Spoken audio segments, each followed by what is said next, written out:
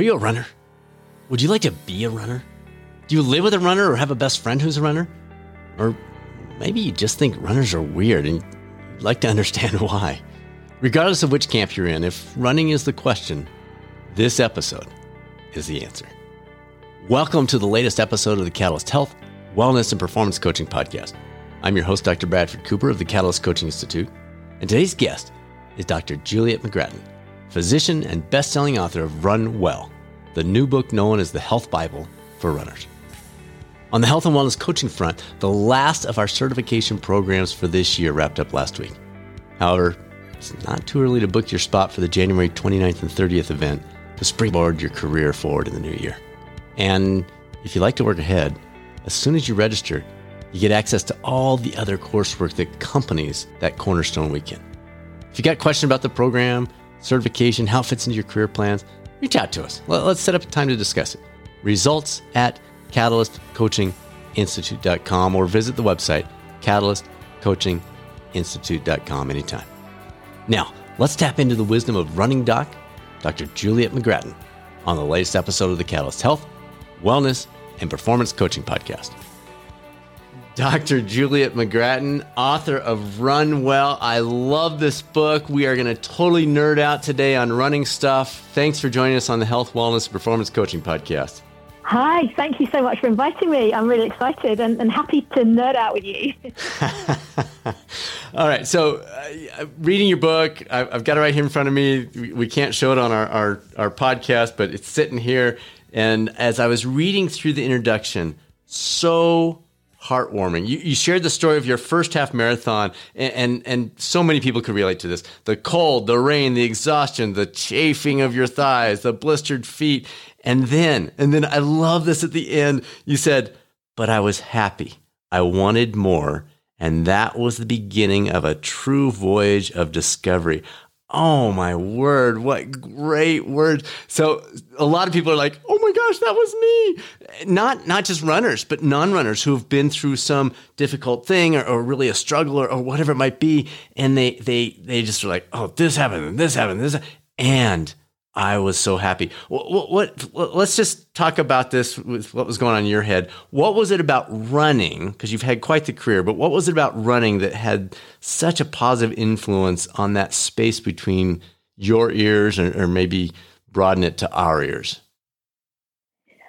I think it was because I never thought I could do it. I tried. I wasn't particularly sporty as a child. I loved dance, so I did an awful lot of dance, but I was never really a runner. I tried running loads of times as a teenager and through university, and I thought it was awful. My knees hurt. I was so out of breath, and I always assumed it was just because I was really, really unfit. And I never thought that I could be a runner and I could enjoy running and I could do it regularly. And it was really, really difficult. And I think the fact it was so hard and that it was such a challenge for me when I succeeded in a goal, and for that, at that particular time, it was doing my first half marathon. It was just amazing. Just how could I do this? I couldn't believe that my body could actually achieve something that I really didn't think it could. And I think that is what made it so powerful to me and really inspired me to go on and use running in my career in life. And it seems like, again, as I was reading through that, I love to run, so I'm thinking running, but I'm also thinking, oh my gosh, that's the story of my PhD. Oh my gosh, that's the story of starting a business. Oh my gosh, that's a story of our marriage or raising kids. Or have you seen that connection? Have you had people talk to you about that as they've read your book and heard you speak? Definitely. I mean, I've had it in other situations in my life, and particularly writing a book. Oh my goodness. The first one, I couldn't be an author. I didn't do very well in English at school, and actually realizing that I could do it if I did break it down. And really the lessons I learned from running, I took to other areas of my life. And other people say this as well. You know, it's the fact that you look at a goal and you think, I couldn't do it. But if you break it down into small chunks, whatever it is, and you do one day at a time and you do one little chunk at a time, that before you know it, you've got to the top. And I use that in all areas of my life, work projects, family things. Just break it down, smaller, smaller, smaller. What can I do in the next 5 minutes that will help me towards my goal? That is so powerful. We had our annual coaching retreat and symposium this last weekend up in the Rocky Mountains, and Susan Williams, first medalist in the U.S. for the triathlon, was one of our guest speakers. And the feedback we got after the retreat of people saying, wow, like Susan, I'm not a runner, but Susan's story about, running was her struggle, and yet she stayed with it. And 20 years later was on the podium at the Olympics as a triathlete, et cetera, et cetera.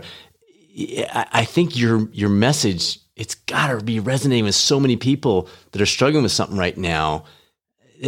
I appreciate the fact that we're not just talking. I think that's what I'm loving here is you're saying the book, like, yes, the struggles were there. I'm not a writer. I wasn't that good at English. And yet I'm holding your book and it's really good. So, all right. So people are jumping on this. It's imposter syndrome, isn't it? It's imposter syndrome. It's thinking that you don't deserve to be there, that you don't have the qualifications, that other people who are there and somehow they're better than you, and actually realizing, no, they're not. That you have a place there and you can do it if you decide you want to do it and you work towards it. Yeah, you have to work hard, but that's fine. Just take that first step and don't feel like an imposter. All right. So there's so many questions I want to ask you, but let's jump into you're a physician. You deal with a lot of different things, but running injuries, absolutely, people are finding you for that. What are some of the most common questions about running that you receive from patients? So just a bit for accountability, sort of clarity. I'm not working as a physician anymore. Okay. I left my role about 2.5 years ago officially, really to focus on my writing and my love of running and using running to improve health. And so I'm not seeing patients currently, but I obviously spend a lot of time helping runners, and they very often ask me as an aside about problems that they have. And I think sometimes what amazes me is that it's not the big things. It's not the big questions about hearts and lungs. It's the little things. It's the small things that become game changers, going right down to blisters and chafed skin and pains in their foot, or just small niggles that happen all along the way. And I think trying to help people overcome those, because otherwise they become barriers. It's really hard to stay motivated when you're exercising, whatever your sport is. It's hard to keep going at something, especially if you find it hard. And if a barrier comes along, it's all then too easy just to say, oh, well, it's not meant to happen, or I tried this, but this happened, or that happened. And my idea was to try really to help people to break down those barriers, some of which are quite taboo, lots of men's and women's health topics and things which stop them running or stop their enjoyment of running or exercise, and to really try to dispel some of those myths that are tied up in those things as well. Let's jump into some of those. What are some that come to mind as you're saying, you know what, we got these taboo topics, people can't ask about it. Even with their physician, they may not be completely comfortable. It's certainly not with their friends or family members. Can you hit a few of those for us? Sure. If you're not, bring it on. Our audience loves this stuff. Well, one thing that I really think is a really big barrier for women, especially older women, is leaking bladders. It is hugely common. I think it's about, I haven't got the stat with me, it's like 1 in 4 women can suffer urinary incontinence. You can imagine if you want to go out for a run and every time your foot hits the ground, you leak a little bit of urine, that is, you're going to stop running, or you're going to be embarrassed, or you're going to have to go out of your way to disguise it. And actually, that is something which is not normal. People assume that if you're a woman, particularly if you've had children, that as you get older, your bladder will get weaker and you will leak urine. And actually now we're trying to say, no, that is not normal. It's common, but it's not normal. And it can be resolved if you see a pelvic health physiotherapist, if you break it down and follow all these little steps. So I think that's one big topic that I feel really, really passionate about, and improving women's sort of pelvic health to allow them to have the freedom to enjoy the exercise that they want to do. So that's a really big one. Well, let me just restate for the audience. She just said about 1 in 4. 1 in 4. You're not if you're struggling through that, or that's something that's been a barrier for you in the past with exercise or running or something like that, you're not a rarity. You're like 25%. That's huge. What would be some others? Okay, so I mean, I think maybe not such a taboo topic, but a common one is running bad for my knees. Yes. That's often something which stops people running because they're worried that they're going to harm themselves, but it often removes their support, because people who would normally encourage them, their friends and their family who would normally say, yeah, you can do this, keep going, are worried about them, and they fear that it's going to damage their knees. So I think it's something that is very commonly thought of. For example, I was on holiday a few weeks ago, and I was doing this little lakeside route, and I did it every day, and every day there was the same gentleman standing outside his house, and every day he shouted at me, "It's going to ruin your knees, get on the grass." And probably wanted to stop and just say, okay, this is the evidence. Exactly. But I was on my holiday, and I just gave him a little wave and a smile and carried on my way. So I think that is, there is more and more evidence growing that being a recreational runner, doing a reasonable amount of running with a healthy technique is not going to give you arthritis. Arthritis, we're talking about the osteoarthritis, what was previously called wear and tear arthritis. That is much more to do with your genetics. And what's going on inside from your genes, rather than actually from running. And we know that if you are inactive, you're much more likely to have problems with your knees than somebody who is regularly active. And even runners aren't found to have higher rates of, for example, osteoarthritis or joint replacement than non-runners. So the evidence is there. You can see why people think it, because we've called it the wear and tear arthritis. And you think, well, the more I use my knees, the more they're going to wear out. But actually, that's not true. It's actually a wear and repair. The body is constantly adapting and changing to keep the joints flexible and mobile so that we can run. Yes. There are certain things we have to take care of. We have to make sure we have strong muscles around the joints, and that we do run with good technique, and we don't do excessive miles without good recovery, etc. But generally speaking, running is not bad for your knees. Well, and that's, like you say, is such a misunderstood concept. One of our most listened to podcast episodes ever was an orthopedic surgeon talking about a lot of those myths. And one of them was the one that you just brought up. The evidence isn't just not there for damage. It's there for, it improves it. You get the fluid, you get that strengthening, you get that activity, you get that movement. The body does adapt like you talked about. So yes, excellent. Thank you for bringing that one up. Any others you want to throw out here in our, we won't call it our taboo section, but our things people don't usually ask section, if you will? Okay, so my Run Well is for men and women, but I guess some of the more taboo topics generally tend to focus around women's health. So excuse me, throwing in another women's health one as well.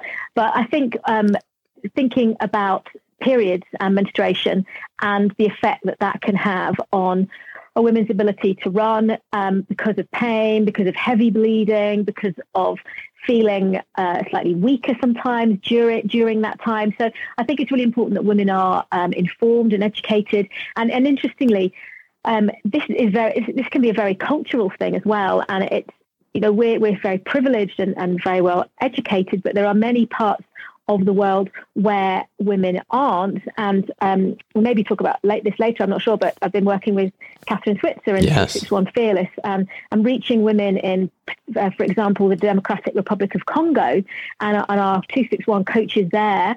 We were educating them about women's health, and there are still many, many taboos. Women believe that they're not safe, or that they shouldn't run when they've got the period. Our coaches in India saying, in some rural households, women aren't even allowed in the kitchen when they've got the period, so surely they can't go out running. And trying to actually break that down and again, dispel some of those common running myths and just make exercise generally more accessible and accepted is really, really important. Wow. Yes, and what she's talking about there, most of you probably heard this interview with Kathrine Switzer, first woman to officially run Boston Marathon. Amazing. I just sent her episode to a friend of mine yesterday who's a big runner and said, if you haven't heard this, you got to hear it. But tell us a little bit more about this 261 Fearless organization that you're very significantly involved with. I think a lot of people would be interested in this. I'm familiar with Girls on the Run, have 2 daughters, love that program. There seems to be some commonalities, but more focused on a different age group potentially. But tell us a little bit about that organization and the how people can get involved with it if they want. Yeah, thank you so much for that. Yeah, so 261 was the bib number that Kathrine had on her chest when she was running in the Boston Marathon, and the official tried to throw it out. I've listened to that episode that you did with Kathrine, and it's wonderful, and she's such a character. Oh, she's so good. What's so clear is her passion for making running accessible. So she's using that number 261 to mean being fearless in the face of adversity, and has started a global women's running network called 261 Fearless, focusing on local women's running clubs, which are completely non-competitive. So women maybe who haven't run before or feel nervous about running or just want to find other women to run with can join these clubs and find a really inclusive, supportive, welcoming community, and actually using running to empower women, to help them to, as we were discussing at the beginning, using the skills and the self-belief that they gain from running in other areas of their life. So it's a wonderful thing to be part of. I'm a local coach in my club. I'm the director of 261 in the UK. And then I also a master coach, training coaches, and the women's health lead for the global organization. So it's a big, big part of my life. And I feel really passionate. And it's amazing that I've had that opportunity to work alongside Kathrine, who I read about in a book once. Now, we'll have a link to the website in the description of the podcast. But this is available. You mentioned the Congo. You're in the UK. I believe Kathrine is in Australia at least part of the year. Is this have a pretty good presence in the US as well? Yes, there are clubs in the US. I can't remember off the top of my head how many, but there definitely are. We're on 5 continents now. So wow. There are clubs around. And people who don't have a club nearby can still benefit from some of the educational stuff that we do with talks on YouTube and just becoming part of the community. So, yeah, it's beautiful. Very exciting. Beautiful, beautiful. All right. So what surprised you as a physician and partially as a runner as you did the research for your book? Because your book is loaded. Like it covers everything pretty much that people are asking about when it comes to injuries and issues and struggles and all that kind of stuff. As you were preparing that, I'm sure you went in with, I want to hit these 10 things. But then as you were researching it, were there a couple things that came up where you thought, oh, I didn't realize that? Yeah, I went down quite a few rabbit holes when I was researching and reading, and suddenly 2 hours had gone by and I'd be like, oh, gosh, which rabbit hole have I been down now? And I think the ones that really interested me were some of the men's health topics, because I deal much less, or I have dealt with much less men's health purely because I'm a woman and women tend to be women. But also some of the stuff about the kidneys as well, and using anti-inflammatories in endurance races, and how the kidneys actually work, and things that you learn at biology, but actually going right back down to the nitty gritty. And I think really for me, something that I've learned myself and I want to share with others is that understanding how your body works makes a huge difference in how confident you feel about managing the problems as they arise. If you actually understand what's going on inside, then it all makes a lot more sense. It's a lot of it's not rocket science. It's actually just understanding the way things work together. And then it becomes a lot clearer as to what you should do about it. Yeah, that is so well said. You mentioned anti-inflammatories. That is such a big topic for folks. My understanding, I'll give you the brief version and then you can correct me, is that things like ibuprofen, yes, it makes you feel better. There's an obvious reason for that. But the research is also showing that can slow the healing process. So what is your guidance for runners, et cetera, that are thinking, oh, I'll just pop an ibuprofen before every workout or after every race or what during races? Are there some things to be concerned about? Am I off base on my understanding? Walk us through the whole concept of use and maybe overuse of anti-inflammatories? Yeah, sure. I mean, the thing about them is they're a great painkiller. You know, they do work very effectively, particularly for injuries. So an injury, a musculoskeletal injury, for example, spraining your ankle or twinges in your muscles, they do work very, very well. But what happens when you injure something is that the body tries to repair it. And the way it tries to repair it is it brings lots of extra tissue fluid and healthy cells to the area to do the repair work. And that's basically what inflammation is. Lots of white blood cells, which are healing cells, all flooding to the area. So inflammation in itself is thought to actually be partly a good thing in that situation. Right. Because it's bringing the healthy cells. So if you dampen down the inflammation, potentially you could be impairing or slowing that recovery. So if you have a sprained ankle or a pulled muscle, then really the advice is actually not to use ibuprofen sort of for the first 24, maybe 48 hours and let that inflammation do its thing, and then use it after that. And that's fairly common, well-accepted advice now. Maybe use paracetamol. It does have some anti-inflammatory action, but not as much as the ibuprofen. So perhaps avoiding it immediately after an injury, using paracetamol and ice, perhaps. And then the other side of it is taking it beforehand, just in case, which I know runners that do this. They're doing a marathon and they maybe pop an ibuprofen because they know it's going to hurt at some point. And really with this, you do have to be a little bit careful, especially over endurance distances, because one of your big risks over a longer distance is that you get dehydrated. And if you're dehydrated, it can affect your kidney function, and so can taking an anti-inflammatory on dehydration. You risk damaging your kidneys. And then they've done various studies and things looking at ultra runners and looking at their kidney function. And really there was pretty good evidence that actually those who were using ibuprofen did have some kidney impairment following their races. What we're not 100% sure of is how quickly those things pick up and recover again afterwards. You know, if it's a temporary thing and it's done its job, how harmful is it going to be to do it intermittently? Is it going to put you at any long-term risk in the future? And a lot of that is very, very unclear. But I think, you know, and it is very commonly done, but it is just worth thinking, do I really need this? And if I'm going to use it, am I safe to use it, and how can I use it as safely as possible in making sure that I'm keeping really well hydrated and not putting my kidneys at risk now and possibly in the future. Great advice. I want to come back to the first part of that advice because I think a lot of people are probably rewinding this, or boy, I just dated myself by saying rewinding, didn't I? A lot of people are going back 3 minutes in this podcast and saying, wait, did she say if I sprain my ankle, if I strain a muscle, I should try to avoid the ibuprofen for the first 24 to 48 hours? And that's exactly what you said. And it doesn't mean, you know, in a severe situation, it doesn't have a place. But generally speaking, if you can get by without it, you want to avoid it that first 24 to 48 to allow the body to do its natural job. Did I hear you correctly? Yeah, exactly that. I mean, obviously, pain is pain, and if Sure. it's severe and you need to take Of course. something for it, like you say, then fine. But if it's not that bad and you were only doing it because you thought it was going to help you heal more quickly, then you're doing the opposite. Not to take it. Yeah.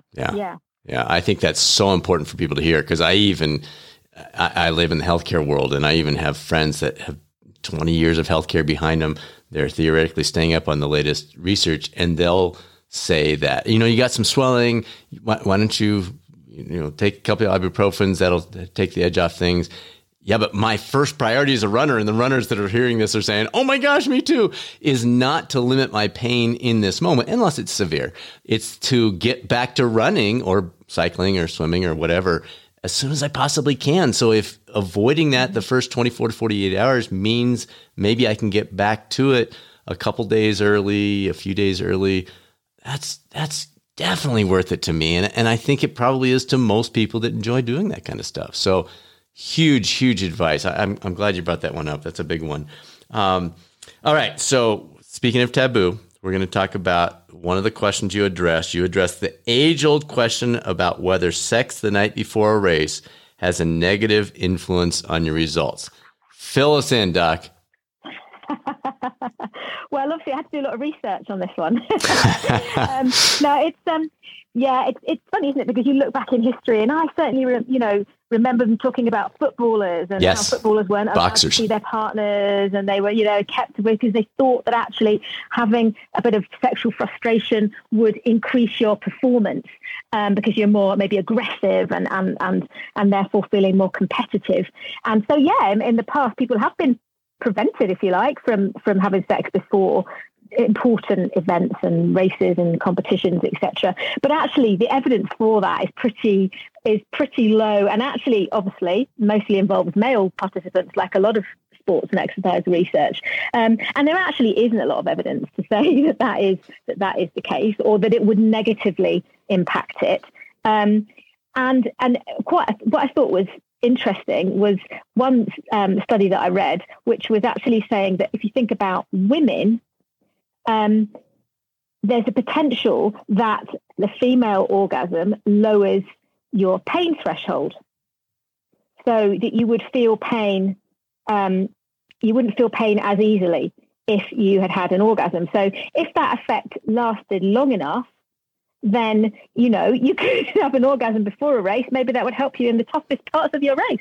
So there's, this is a whole kind of area which is really not very well researched, but potentially could affect, I suppose, athletes that are looking for marginal gains and just getting those extra few seconds and things. But generally, if it's something that releases your anxiety or makes you feel better or makes you sleep better prior to a race, then potentially could have a positive impact on your performance. So the answer is we don't really know, but it probably doesn't make any difference. And I remember in the book you did emphasize, now wait a minute, if you're staying out till 2 a.m, or, sex is affecting your actual sleep schedule and not helping with that, then that's a different question. But sex itself in a vacuum, no negative, potentially positive. Yeah, that we know of from the evidence that we've got. Yeah. Got it. All right. So I want to talk about another one that you brought up. I've got a few more of these.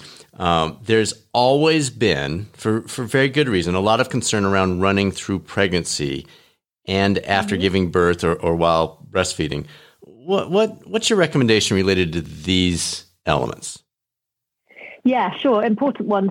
So pregnancy, particularly, a big sort of hot topic at the moment. And the most important thing in this is to know that an active mother is more likely to have a healthy pregnancy and a healthy birth and a healthy child. Now, if you look at the sort of World Health Organizations, here in the UK, we have our Chief Medical Officer's guidelines for physical activity.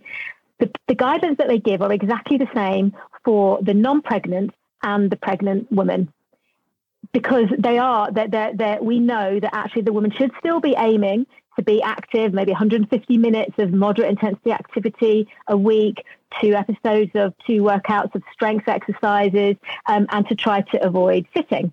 So the guidelines are no different, other than be careful not to bump your bump, so that you're protecting the fetus from. So maybe not taking up downhill skiing or horse riding.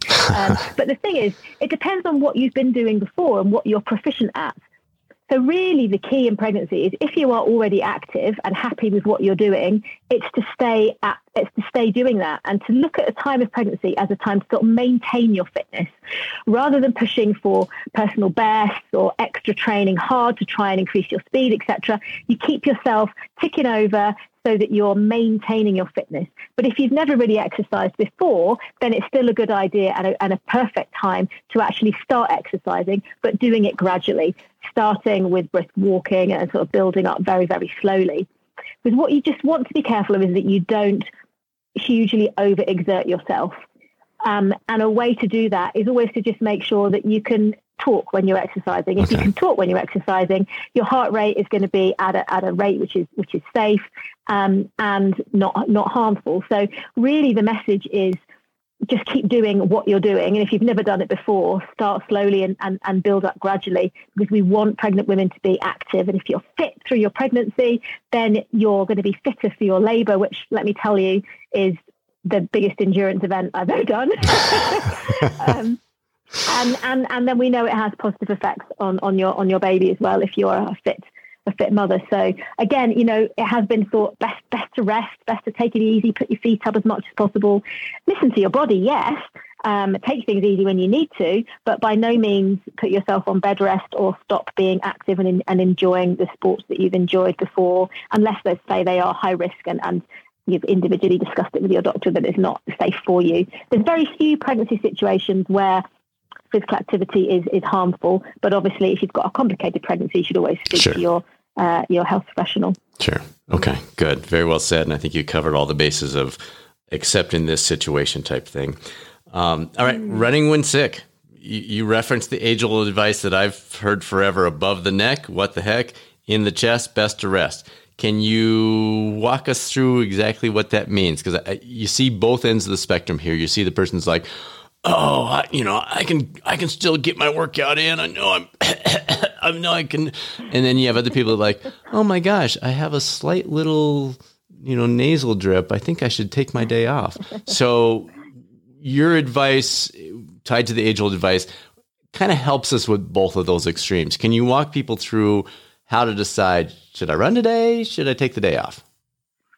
Yeah, I mean, I've referenced what the above the neck, what the heck, below the chest, best to rest. But actually, I've referenced it and saying that there is more to it than that, because we do know that sometimes the problem can be above the neck and still be something where you shouldn't be running. Okay. So my example for that would be something like a sinusitis, because a sinusitis can be quite severe. It can be a significant infection in your sinuses that makes you feel unwell, that can give you a fever, that can give you the shivers, and certainly you shouldn't be running in that situation.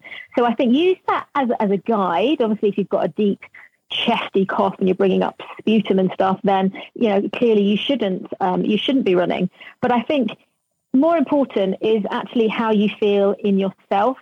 Certainly, if you have just a very mild sniffle, a little bit of a cold, there's some evidence that actually doing some exercise might help you, because it increases the blood flow and it opens up your nasal passages and can act as a bit of a decongestant.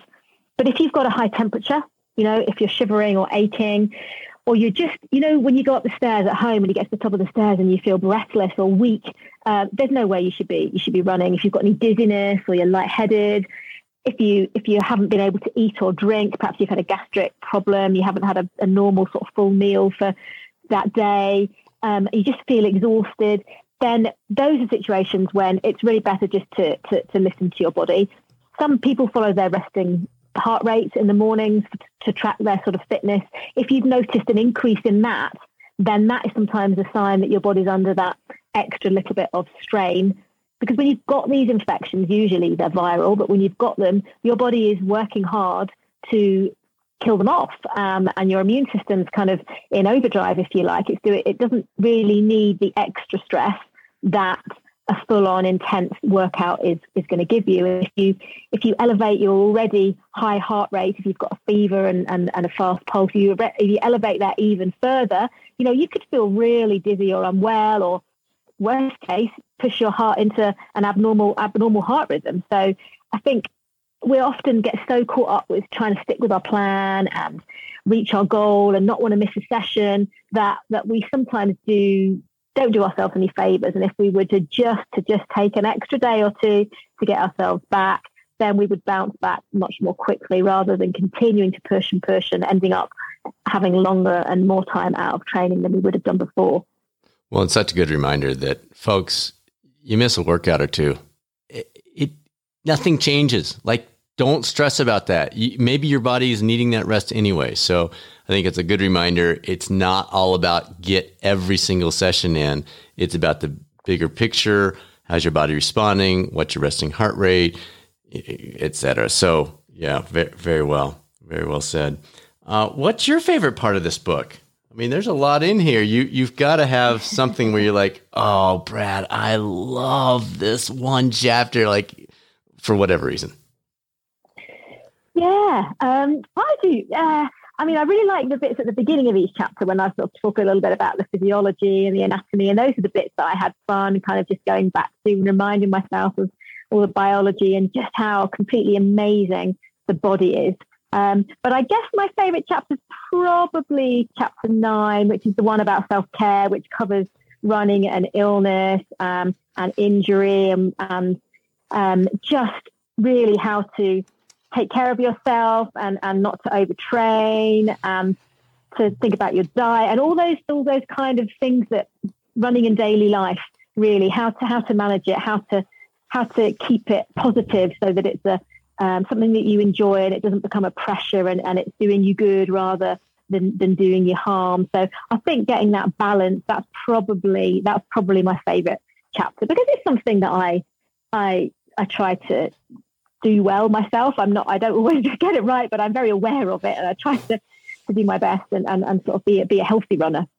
Well, and you're preaching to the choir with the health, wellness, performance. We have a lot of health and wellness coaches that listen to this podcast. So they're saying, oh, yeah, cool. I'm glad she likes that chapter. Now, I just pulled that chapter out while you were saying that. And another question popped out that I know people want to have an answer to. Why doesn't running help me lose weight? Now, sometimes it does. But what is your thought when you get that question? Yeah, it's a common complaint. People often sign up for their first marathon and then think that by the end of it, they're going to be, I can't do it in pounds, we're doing Sure. Yeah. They're going to lose lots of weight. And when it gets to the end and they realize they've actually gained weight, it can be really, really disappointing. I think two things about this. I think first of all, it's really important to know that the benefits of exercise on the body are not solely linked to weight loss. They're not solely linked to what your weight is. If you are somebody who has increased your fitness levels, you will have benefited your health regardless of what the scales say. Because the way that exercise works in the body, a lot of it is unrelated to your weight. So don't think that just because you've gained weight in training for your marathon, you're not healthier, because you will be, because you've increased your fitness and done a lot of exercise. The other side of it, I think, is why does that sometimes happen? Because it can be really frustrating if weight loss is your goal. Sure. Some people it is. Sure. Other people it's completely irrelevant, or they're actually trying to gain weight and eat enough calories and things to fuel them in their running. But if you are aiming to lose it and you don't lose it, it's just having a think about why that is. I think the first thing, which is maybe fairly obvious, but running makes you really hungry. We call it runga. I don't know if you've heard of that phrase, but running hunger. And you find yourself opening all the cupboard doors at 4 o'clock in the afternoon, looking for some kind of snack when you've got those long runs going on. It really does make you hungry. And even subconsciously, you can overcompensate in your eating. So you kind of think, well, I've done a 15-mile run. I can kind of eat what I like. And even if you don't make that conscious decision, sometimes subconsciously you can still overcompensate with what you eat. So sometimes, especially if you're using a lot of race fuel, you can actually end a training session in a positive calorie balance, because people do sometimes sip a lot on high sugar drinks and gels, and so that can sometimes be a reason why you're maybe not gaining weight, why you are gaining weight and not losing weight. Right. Sorry.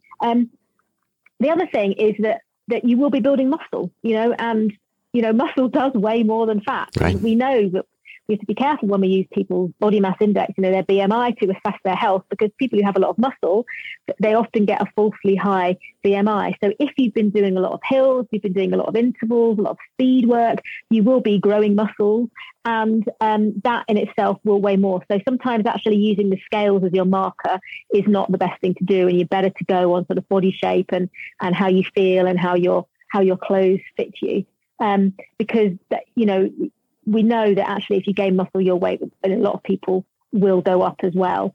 So I think with those kind of things, it does sort of make it quite obvious that, sometimes running isn't necessarily going to make you lose weight. And I think one age group, I don't know if I mentioned this in the book or not, but one age group where this is particularly relevant is women around the perimenopause. Their bodies change a lot. Their bodies start to change the way they use fuel and hold on to more fat. Plus the fact they begin to lose muscle, because that happens more rapidly around the time of the menopause as a sort of aging process. And it can be really hard. And women around that age often do put on weight, so they run more, and they think that's going to do the trick. And often it doesn't. Often they have to take it back and actually start trying to build muscle again to boost their metabolism, to use up more calories than the fat will be burning off even when you're asleep. So I think that's another thing, particularly in that age group, women can often be disappointed if they run and don't find that they're losing weight. So sorry, a long answer. No, it's an important answer. And I'm actually going to extend your answer further by coming back to something you said that I hear all the time. That's a complete misconception. And that's your fueling during training, not necessarily racing, but training. The advertisements are so extreme about you need a gel, you need a bar, you need a drink, and as you said, most of those are sugar laden, high density, because that's what you want in a race, is something high density you can carry with you. But we don't need it for training. My general guidance for people on that side is if it's not a 2-hour run, you just need some water somewhere along the way. What would you advise in terms of choosing to use a gel outside? Again, the exception of this is preparing for race day. So you don't want to try something new on race day that you've never tried in training. So if you're going to use 3 gels in race day, you want to tee that up in some of your training, or some certain drink. But generally speaking, what is your advice for training, not racing, fueling, gels, drinks, et cetera, for people? Yeah, I mean, I see people going out on a 5K and they've got a gel. Yeah. Really? What are you doing?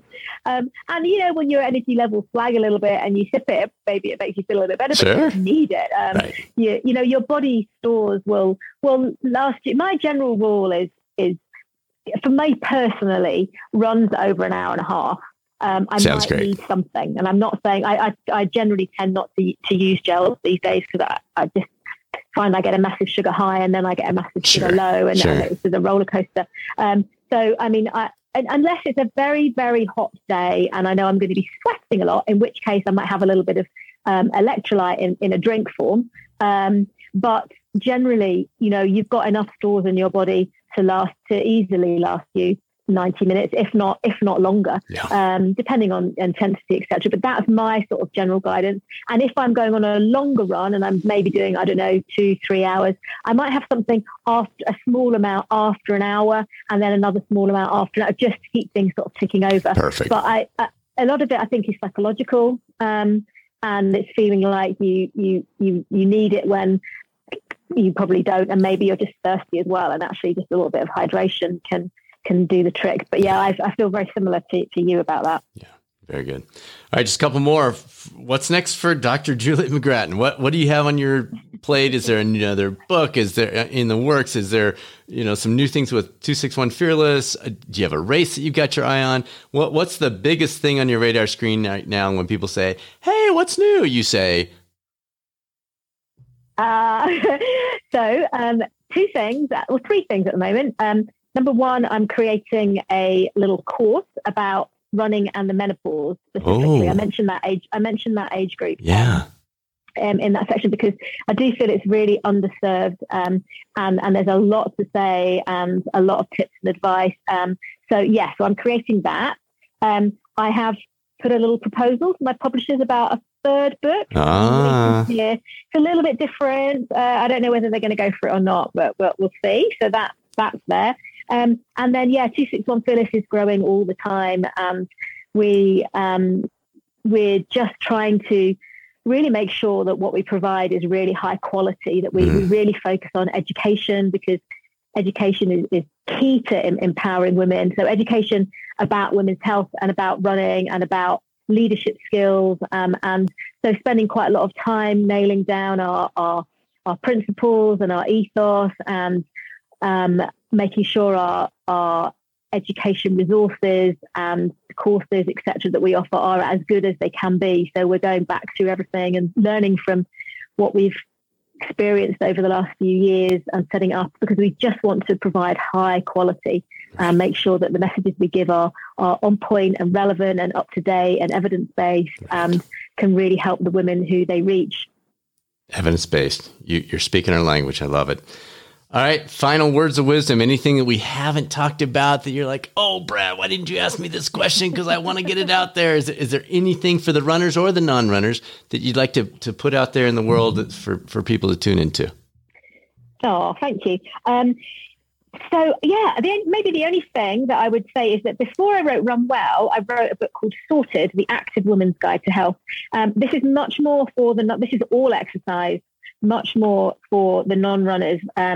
So that might be a resource for some of your coaches to maybe dip into if they're specifically working with women. And yeah, I don't know. Come and find me. Come and say hello. I've got my blog. I'm on Instagram. I love to chat. I love to talk about health and running and exercise generally and women's empowerment. So please do come and say hello and join in the conversation. I love it. And we'll get all those links so people can easily access you through the description here. So Dr. McGrattan, this was so much fun. We could do this for 3 or 4 more hours very easily, but I know your schedule's tight and I appreciate you spending some time with us. Thank you very much. I've really enjoyed chatting. Like you say, there's so much more to say, but that's amazing. I knew coming into this one that Dr. McGrattan and I were going to have some fun nerding out on running.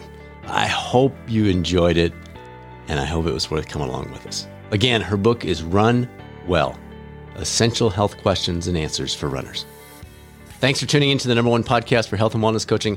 We are here. If you have any questions about health and wellness coaching on either a personal or organizational level, feel free to drop us a line anytime. Email is results@catalystcoachinginstitute.com, or there are plenty of additional resources at catalystcoachinginstitute.com that might be worth checking out. Next week's episode is one you absolutely do not want to miss. It's a real live coaching session. No scripts, no pre-planning. You get to be a fly on the wall as a nationally board certified health and wellness coach comes alongside a real person and gives you a chance to see how it really works. Now it's time to be a catalyst on this journey of life. The chance to make a positive difference in the world while simultaneously improving our own lives, which is the essence of being a catalyst. This is Dr. Bradford Cooper of the Catalyst Coaching Institute. Make it a great rest of your week, and I'll speak with you soon on the next episode of the Catalyst Health, Wellness, and Performance Coaching Podcast, or maybe over on the YouTube coaching channel.